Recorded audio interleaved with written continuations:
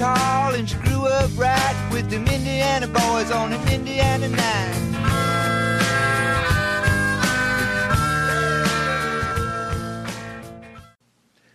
What you drinking? I'm having a nice cup of Irani tea. I don't like tea. But this one will provide you a little bit of nostalgia. It's family owned and operated in Indiana. Well, let me try some of that. Oh, that's pretty good. Where'd you get it from? I went to IraniTea.com and in a few clicks, it was at our front door. Welcome to the Keeping the Nostalgia Alive show. I'm your host, Billy Powell.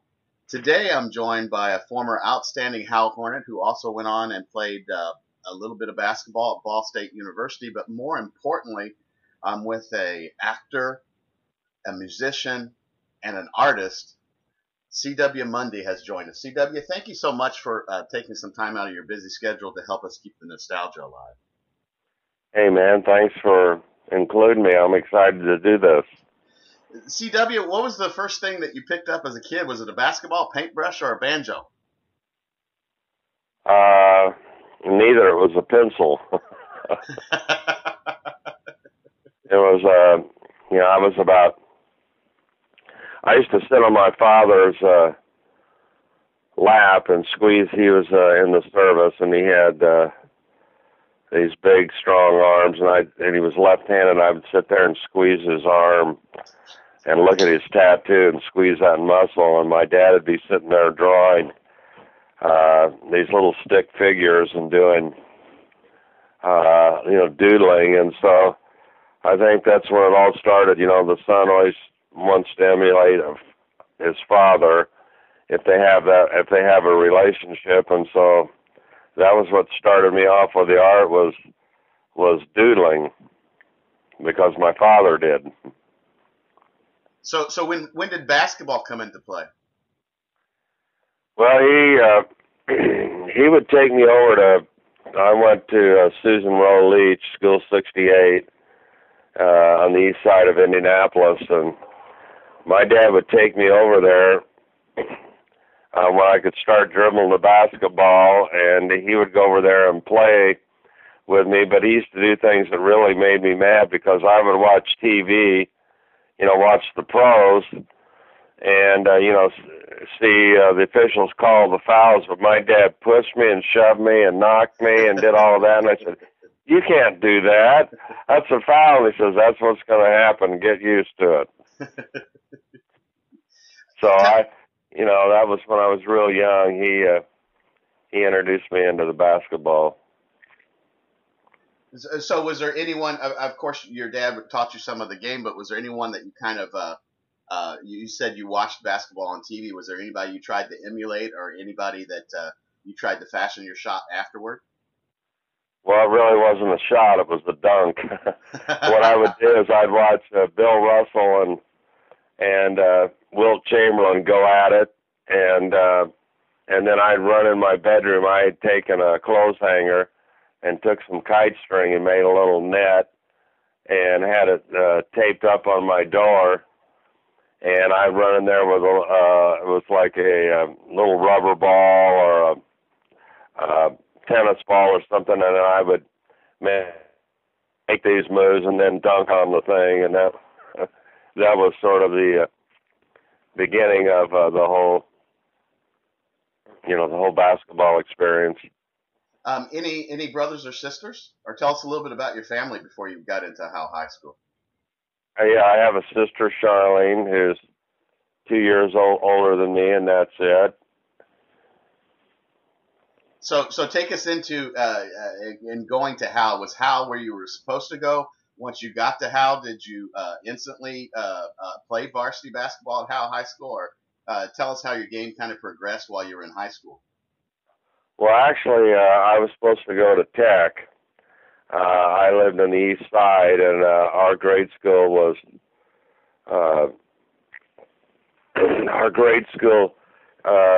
headed to Tech High School. But my sister, for some reason, was able to go to Howell. And so since she was 2 years older, since she was at Howell, my dad didn't want us to go to and Mother didn't want us to go to two different high schools. So so they sent, and I wanted to go to Tech because Tech had all the, the basketball and had all the accolades of being a great athletic school.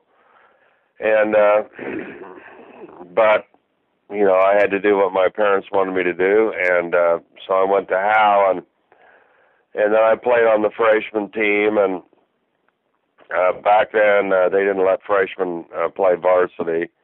And I wasn't good enough to play varsity anyway as a freshman, but I was one of the better players on the freshman team, and then played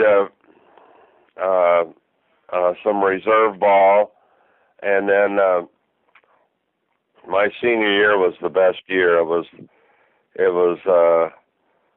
It took me a long time to get confidence in the game, and that's 3/4 of it.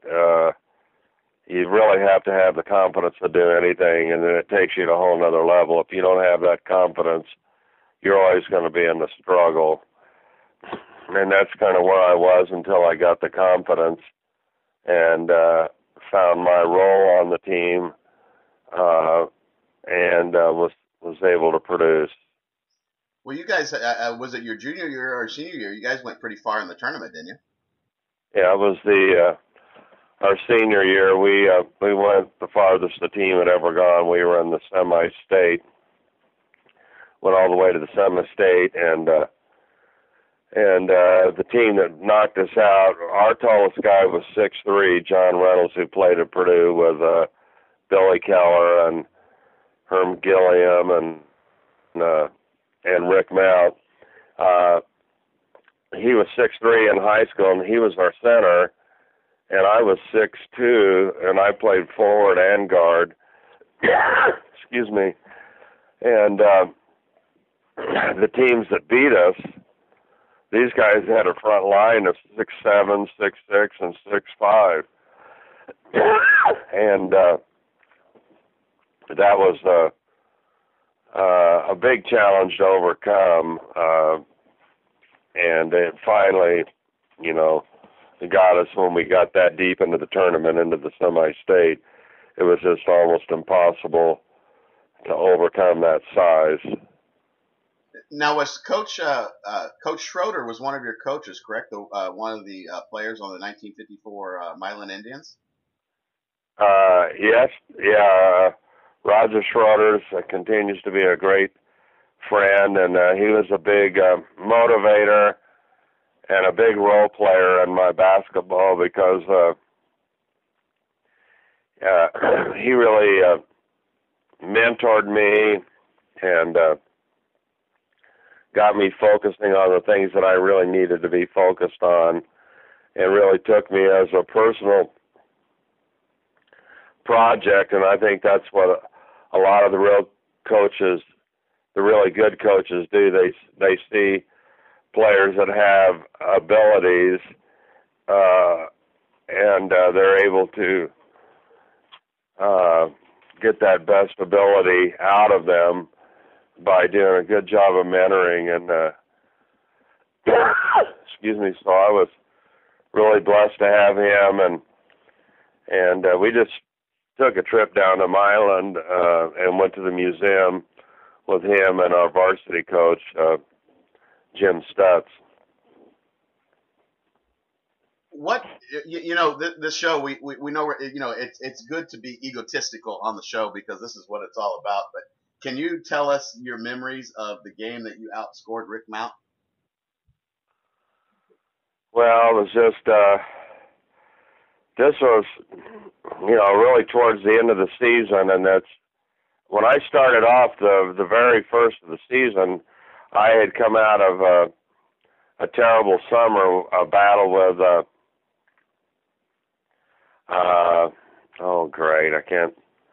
It was it's when your system's really run down. What's that called? Mono? Yeah. Had a really bad, and it turned into hepatitis. And I really thought I really came close to dying. And so right before the season started, my dad would take me to school,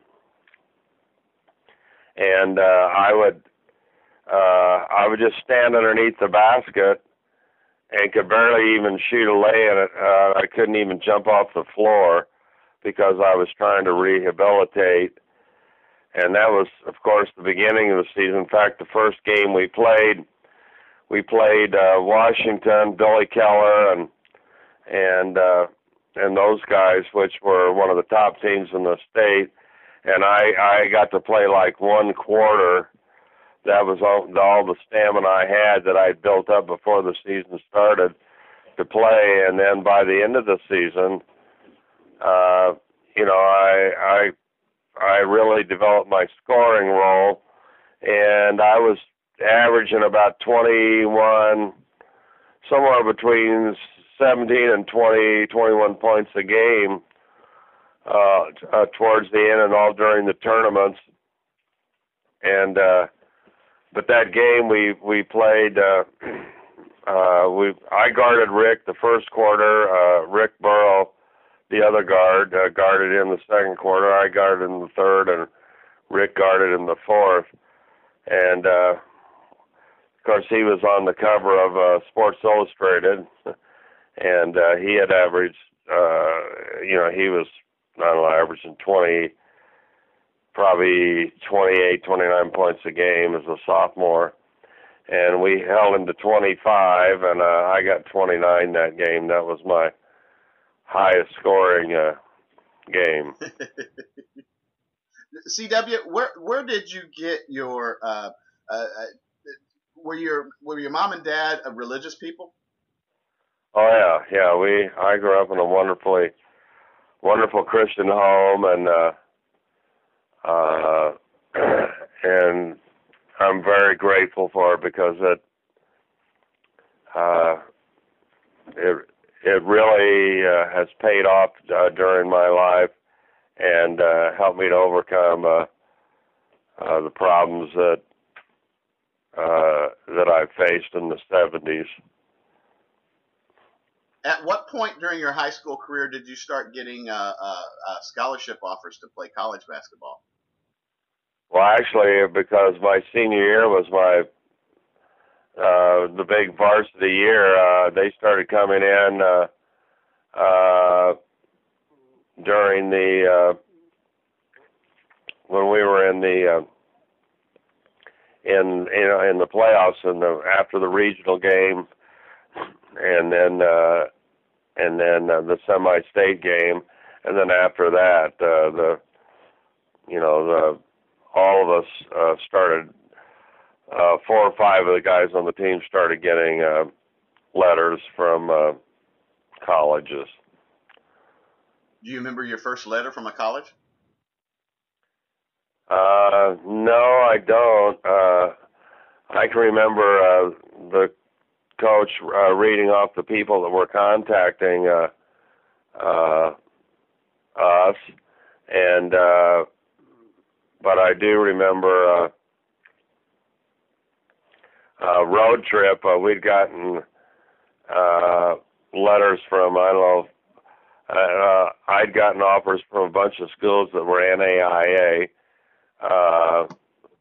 And so my dad and a friend of ours and one of the players that went to Purdue,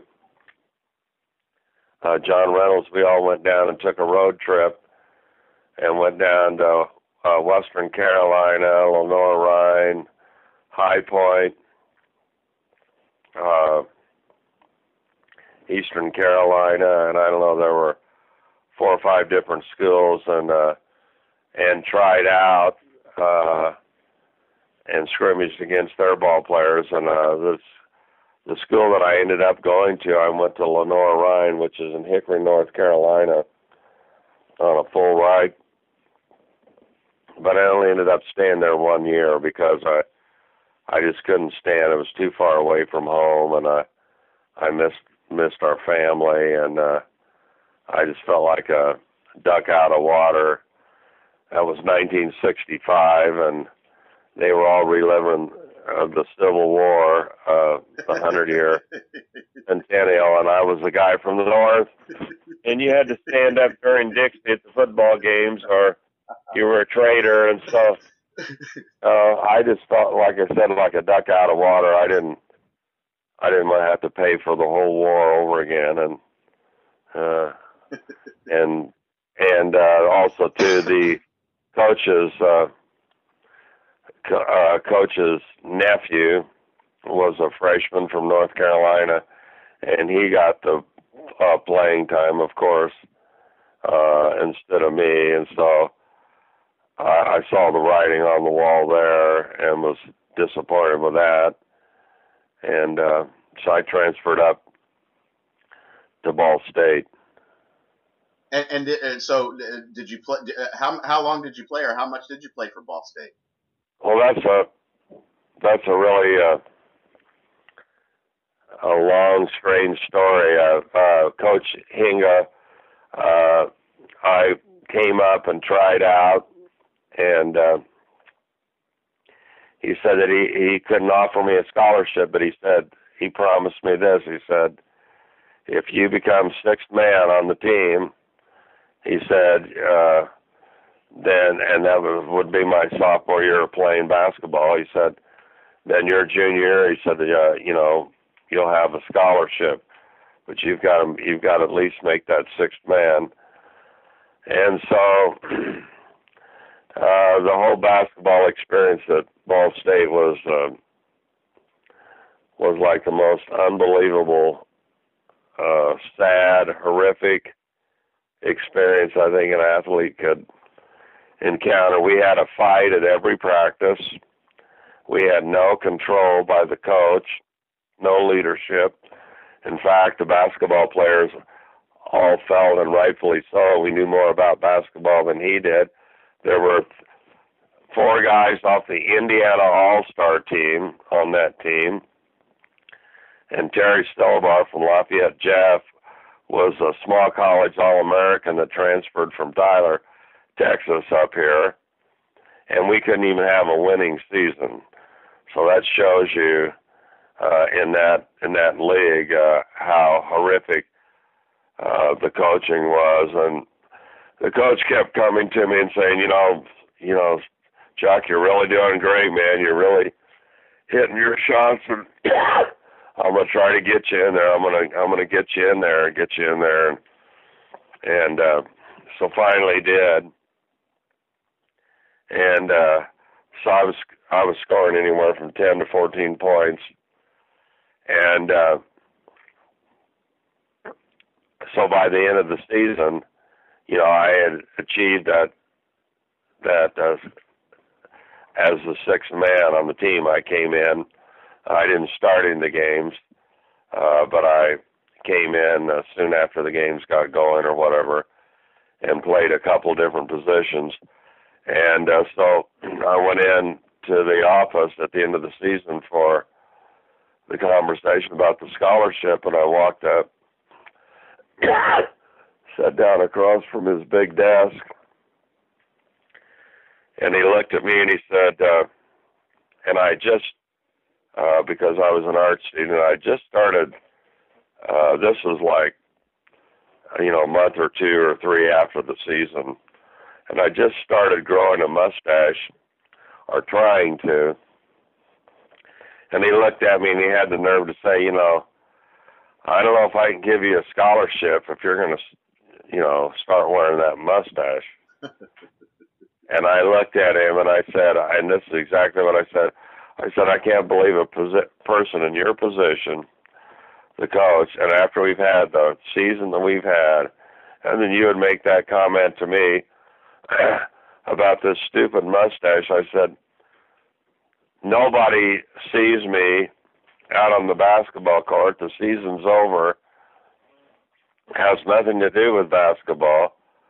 And I didn't even let him finish. I just got up and walked out of my chair, and they had those great big, thick frosted pane glass windows and the big wood doors. And I slammed that door as hard as I could, and I was hoping that the glass would just shatter, and it didn't break, which made me even matter.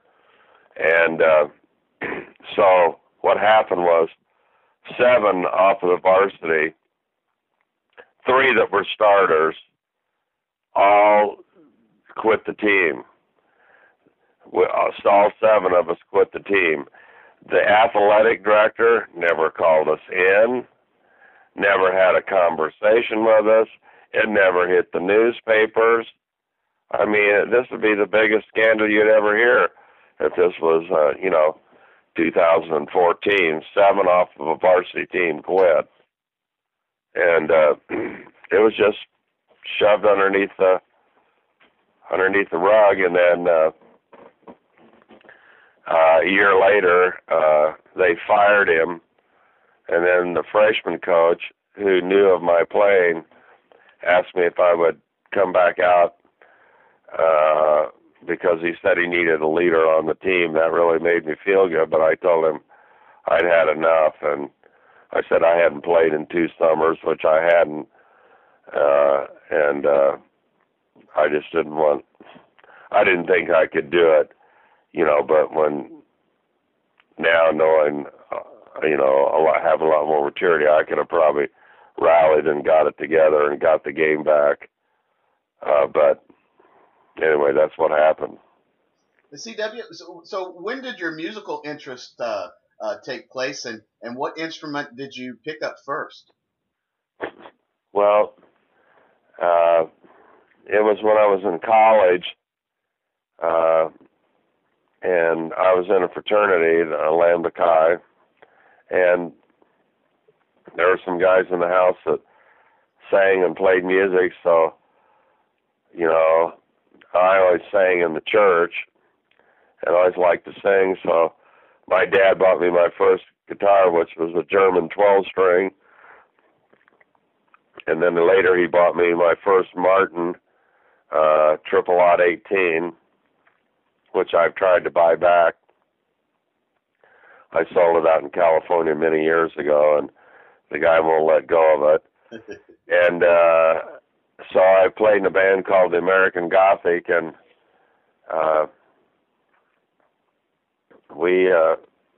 I just started learning to play the guitar and then later the banjo.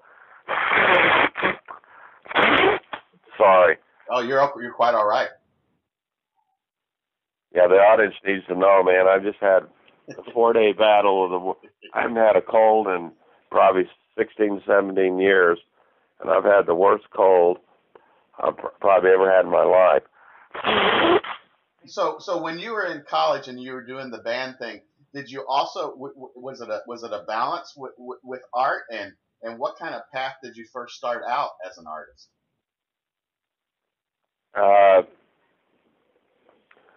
Well,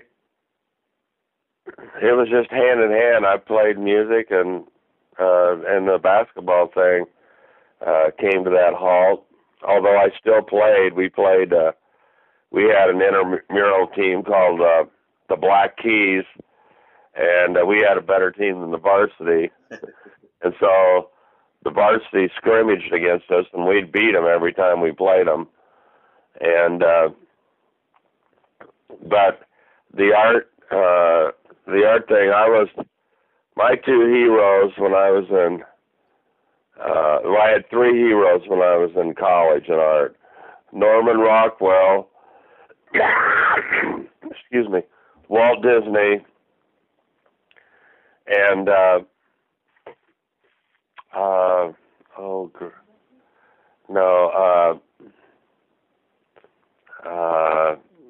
Salvador Dali,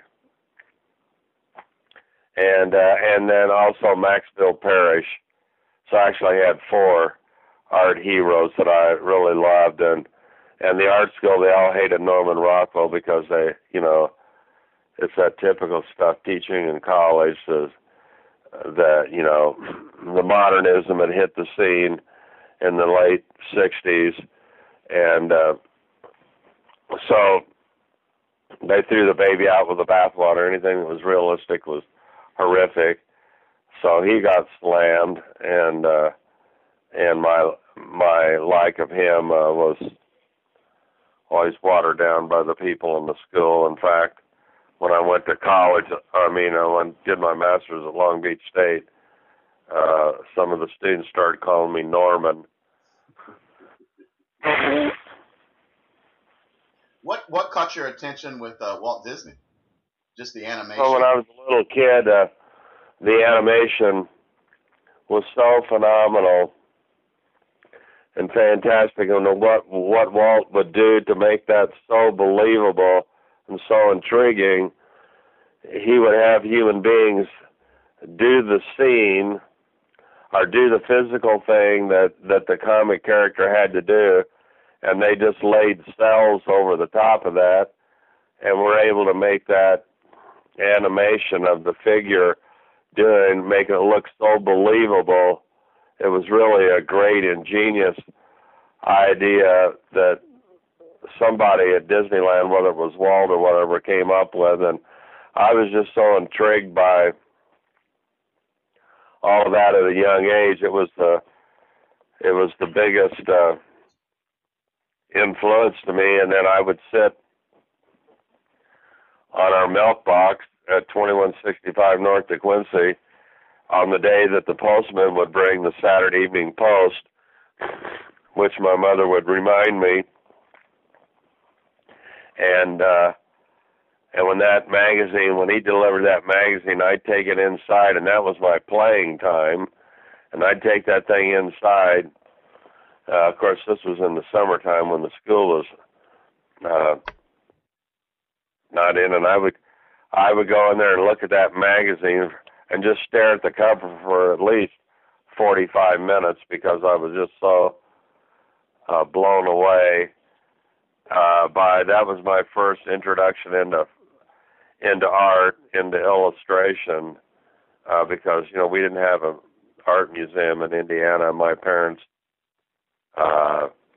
never took me to any museums, and I never had any books on art.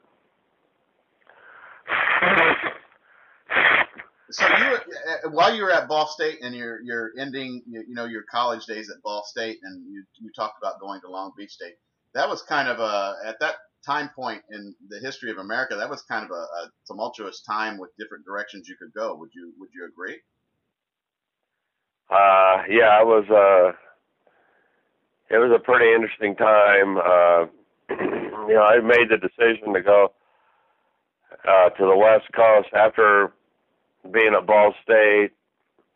I wanted to see how my talent matched up with what was going on in either the East or West Coast. And so, living in Indiana, I knew what nasty weather we had here, and I knew that was going to be the same thing in New York. Plus, I didn't know how much more expensive it was going to be there, but it was because of the weather. And I said, man, I'm going to Southern California where the surf's up. And so that's why I went. When I graduated, I went out. I had some friends that already lived out there, and I went out and visited them and ended up staying out in Southern California. Do you still have some of your original pieces that you originally painted? I've got the original that I did down in my dorm when I was down in Hickory, North Carolina, at Lenore Rhine. I made up this scene of this old Model T coming through a covered bridge at night with its lights on and the lights shooting out of the cracks in the covered bridge and the sky and everything. And it was really kind of a combination of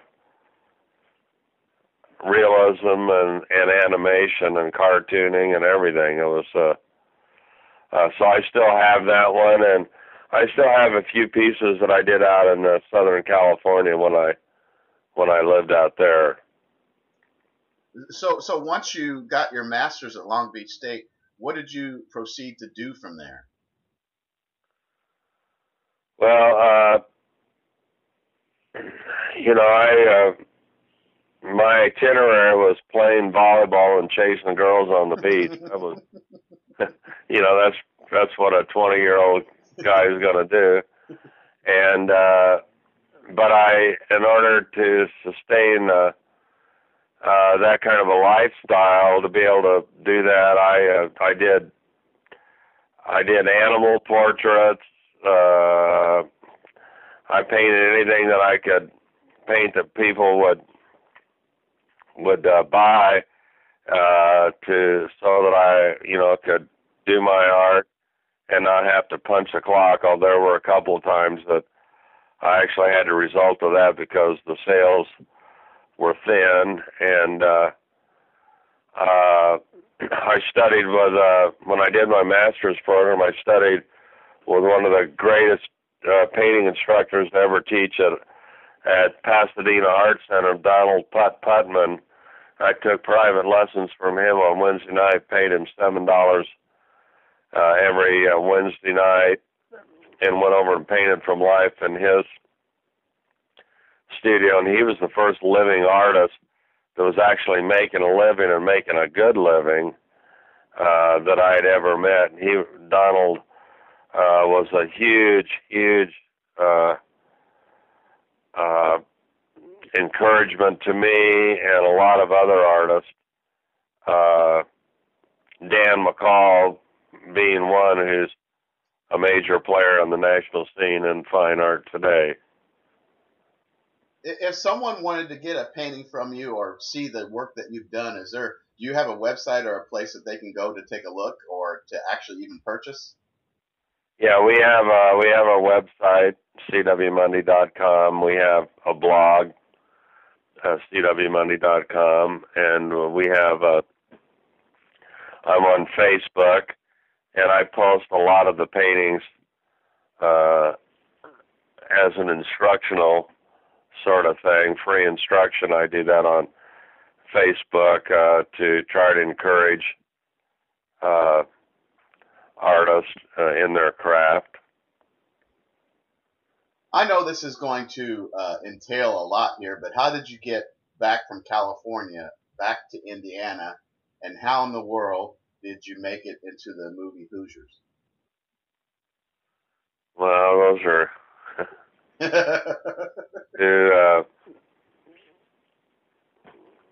two very involved.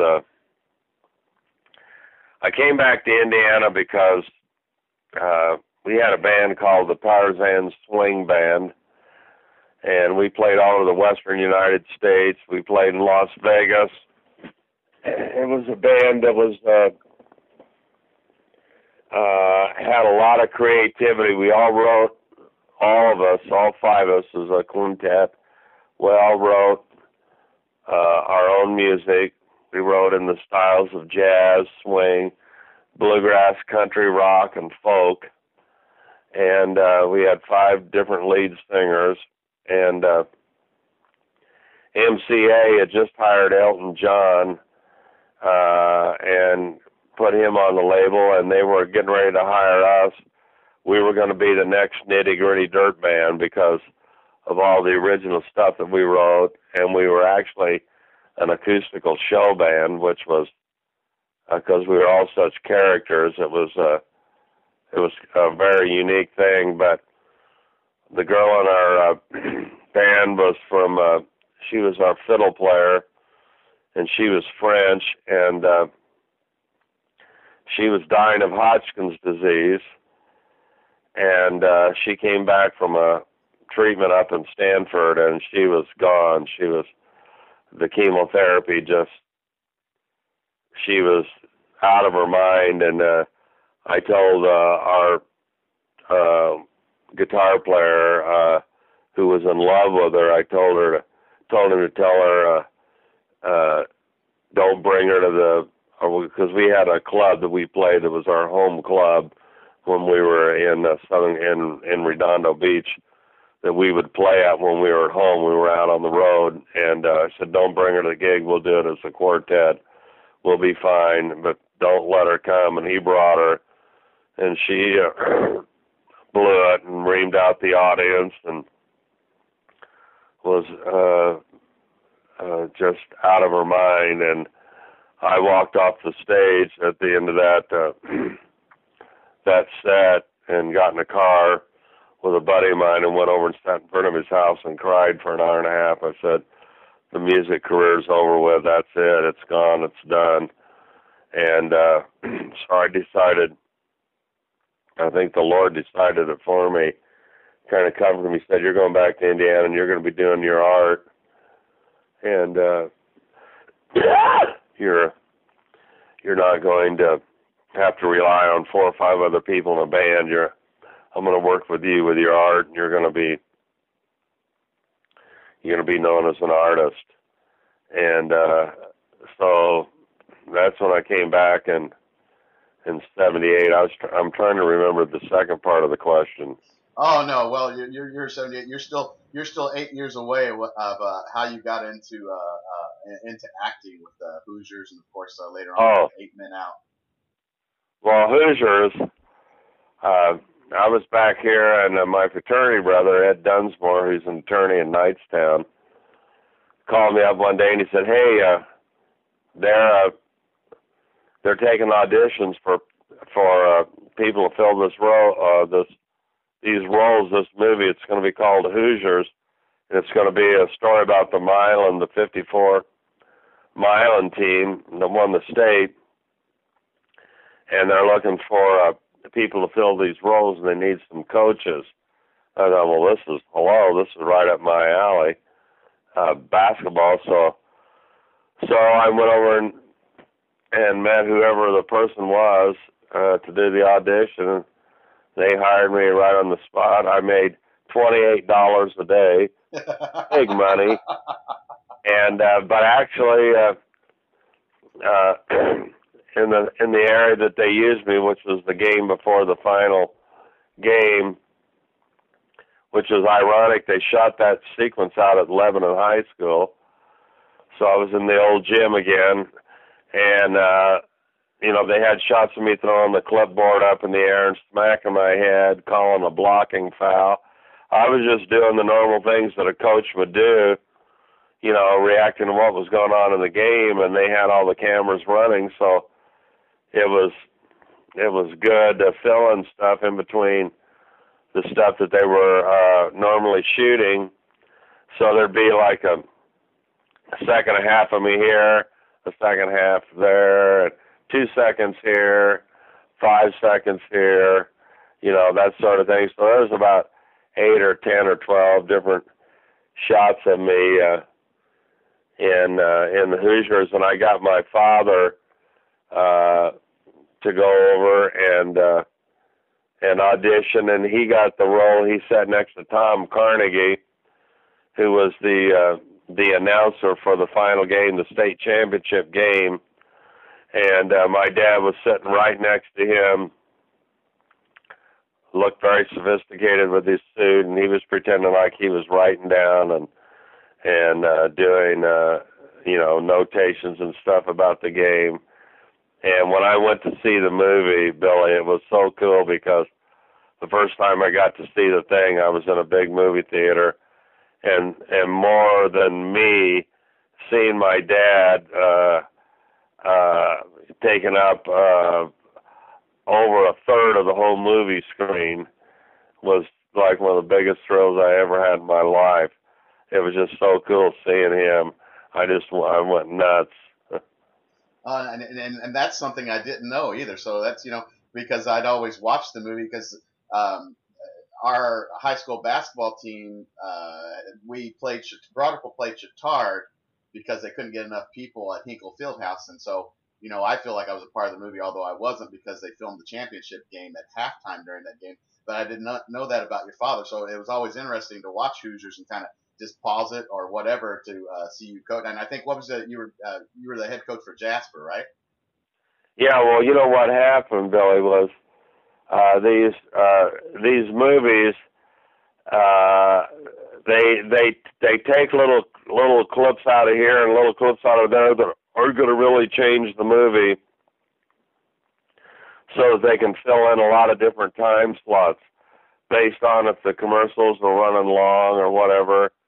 And so sometimes, that spot with my dad isn't shown, and then sometimes it is. It's just that's one of the outs that they,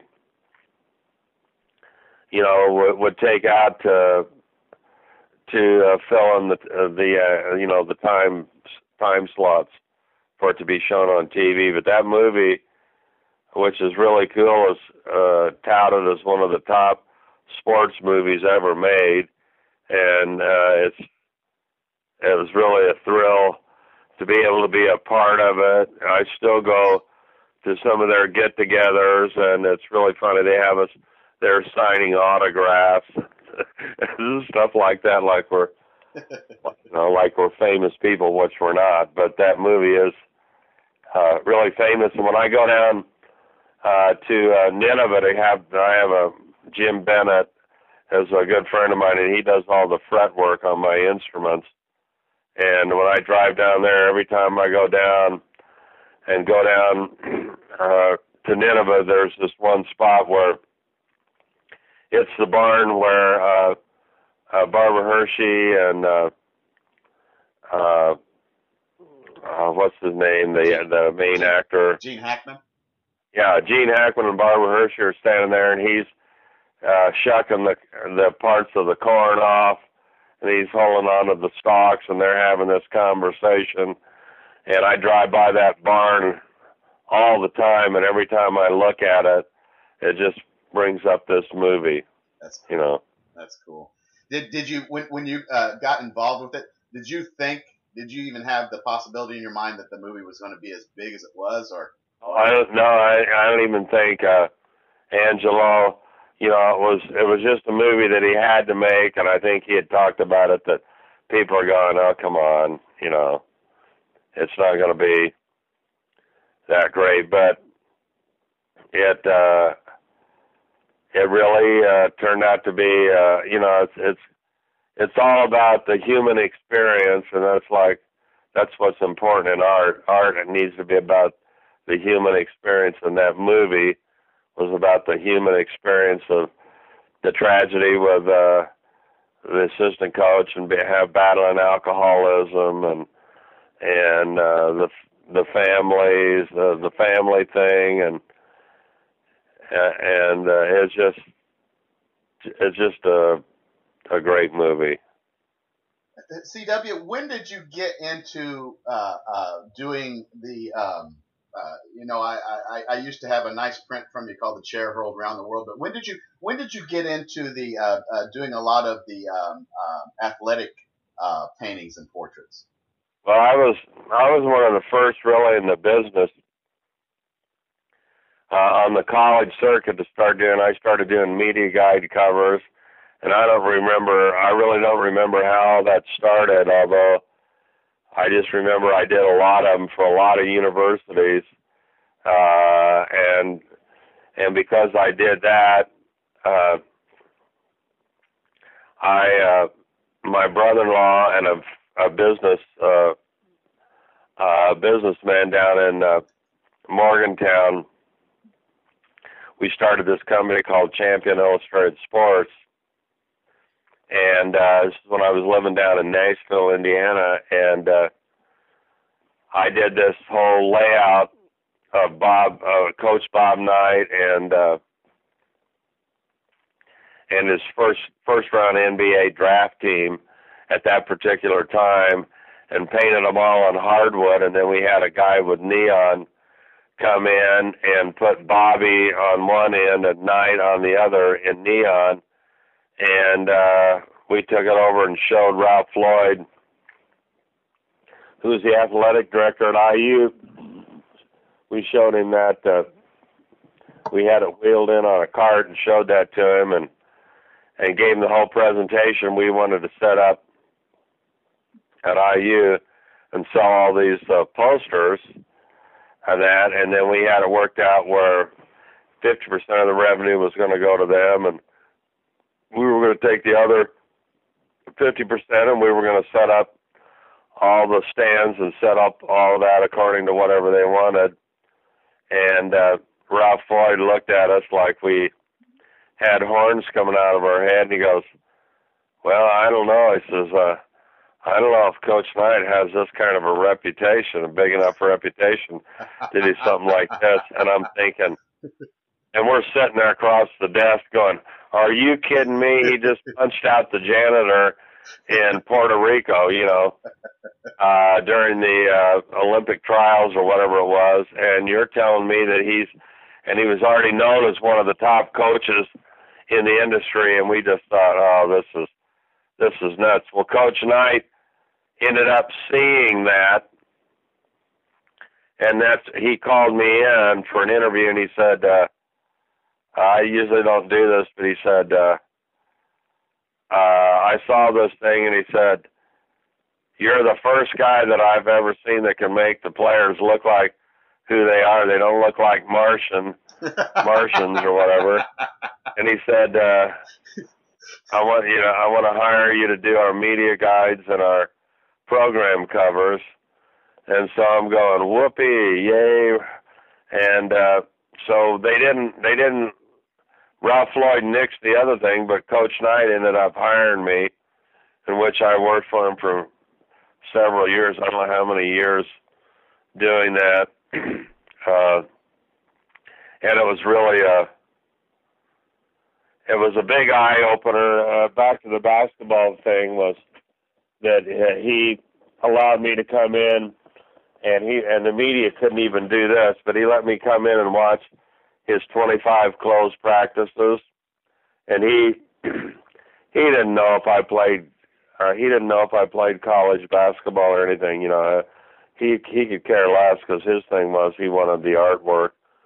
But when I saw those 25 closed practices, I said to myself, if I would have been under that kind of tutelage and that kind of a program, I truly believe that I could have played some ABA ball. I really thought that I could have, because I had the ability to score, and I knew the game really pretty well.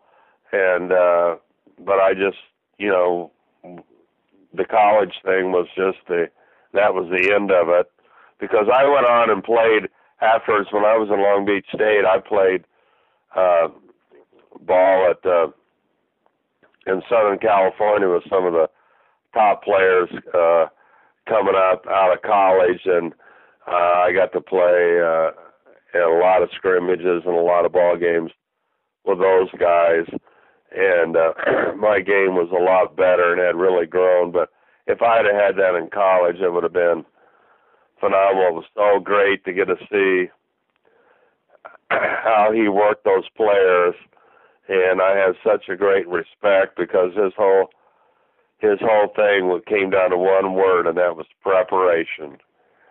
That was the whole deal, and that's really what life's all about, is the preparation that you take. And you also got to do Denny Crum and Pete Did you actually meet Pete Maravich? No.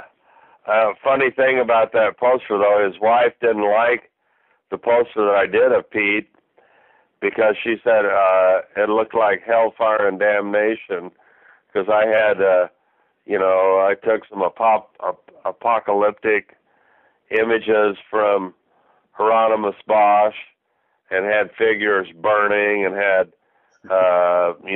like volcanic spewing up and stuff in the background. And then I forget what scripture that I used. It was his favorite scripture, but she thought I went a little bit overboard with it. And but that's the only thing that I know about that, about the Pete. I didn't get to meet him, but I did get a hang with Denny Crum and Bill. What was Bill's name? The athletic director down at Louisville.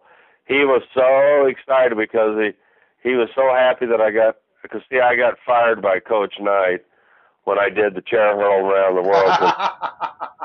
He thought that I was turning against him when I was trying to make a money thing off of his terrible, him throwing the chair February 25th, 1985 or 26, whichever it was. And but a bunch of businessmen from Indianapolis came to me and wanted me to do this poster, and Rick Barry had it all set up. He was an agent that actually, the great forward for the NBA. Rick's a personal friend, and he was hustling my artwork and getting me jobs. And he had it all set up in the Garden, and we went to Coach Knight to have him. If we were going to have him sign 500 signed limited editions, and we were going to give him, he was going to make $250,000, and he nixed the whole thing because he was so flipped out that he thought this whole chair hurl around the world was going to be a real detriment to his blemish his career in coaching and this and that.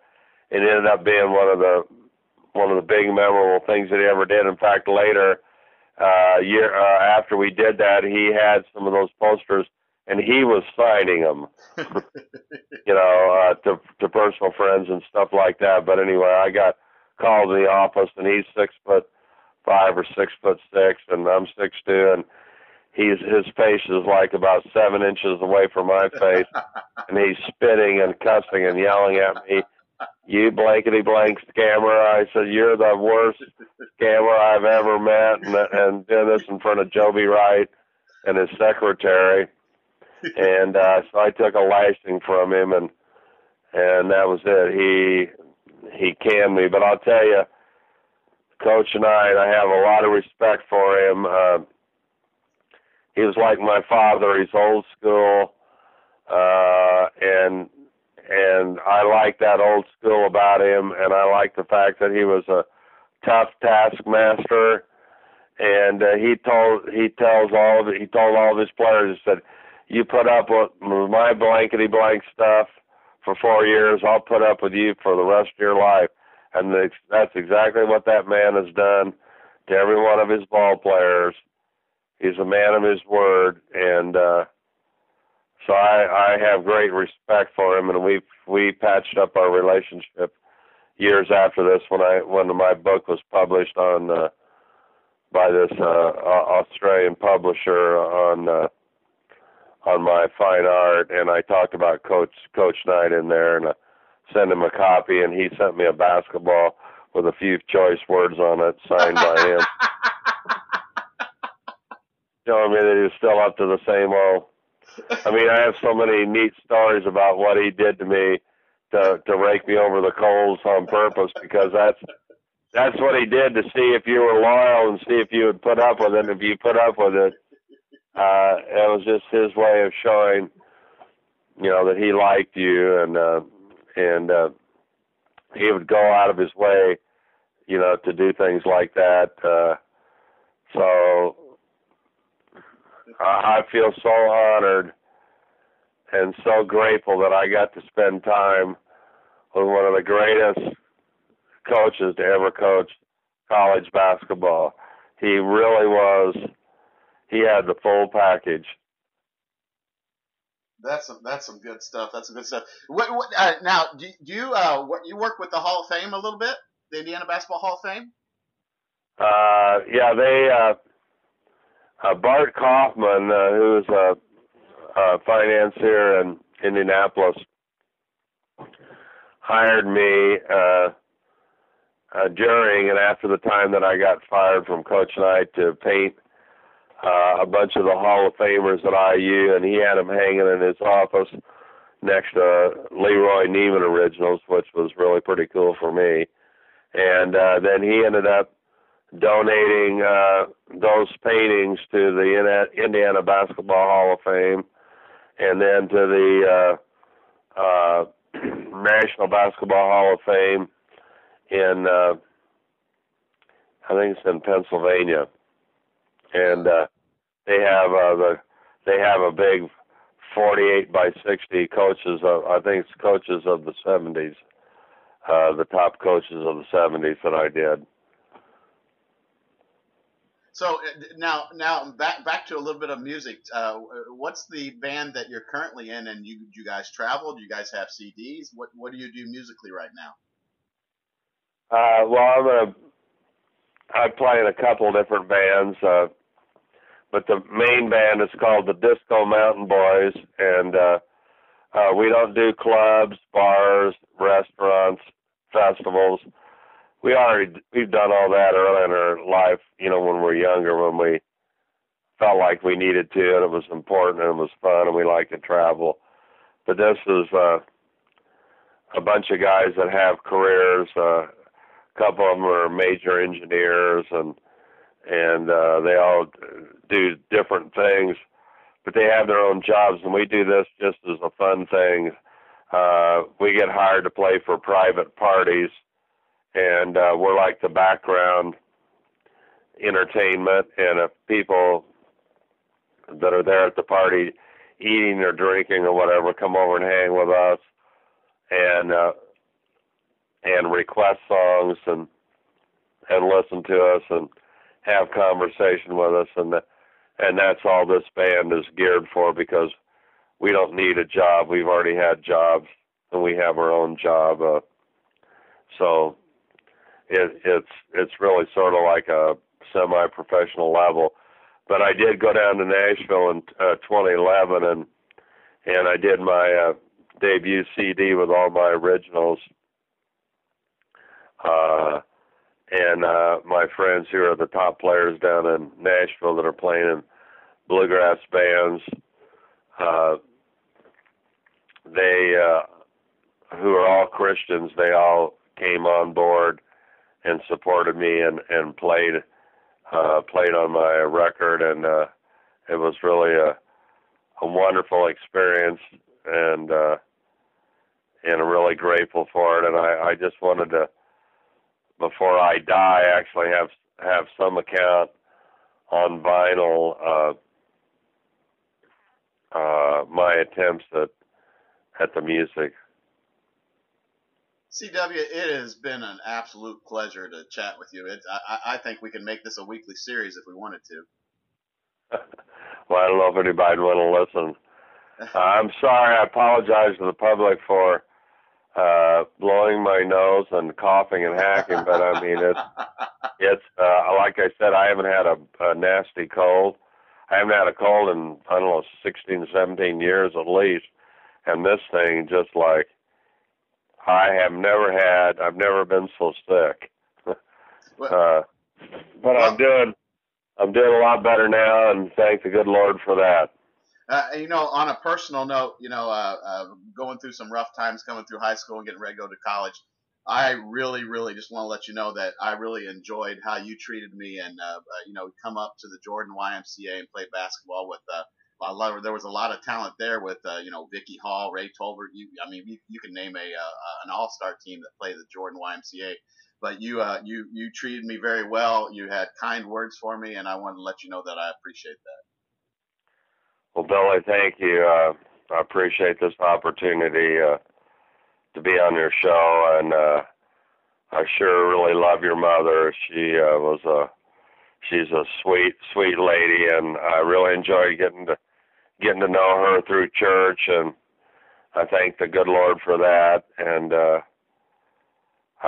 I pray that this little interview could be somehow a blessing for somebody, an encouragement to somebody, and to seek out the Lord Jesus and find out what He can do for them in their life. He's no respecter of persons. What He's done for me, He'll do for anybody that wants to submit, and that's one thing that I've learned in my mature life, is the importance of letting Him run the show. Psalms 32:8, the Lord says, I will teach you and instruct you in the way you shall go, and I will guide you with my eye. And boy, there's not a better thing to take to the bank than that. It's not my duty, it's His duty. I submit, let Him run the show. And the quality of my life has improved and improved and improved over the years because of that passage.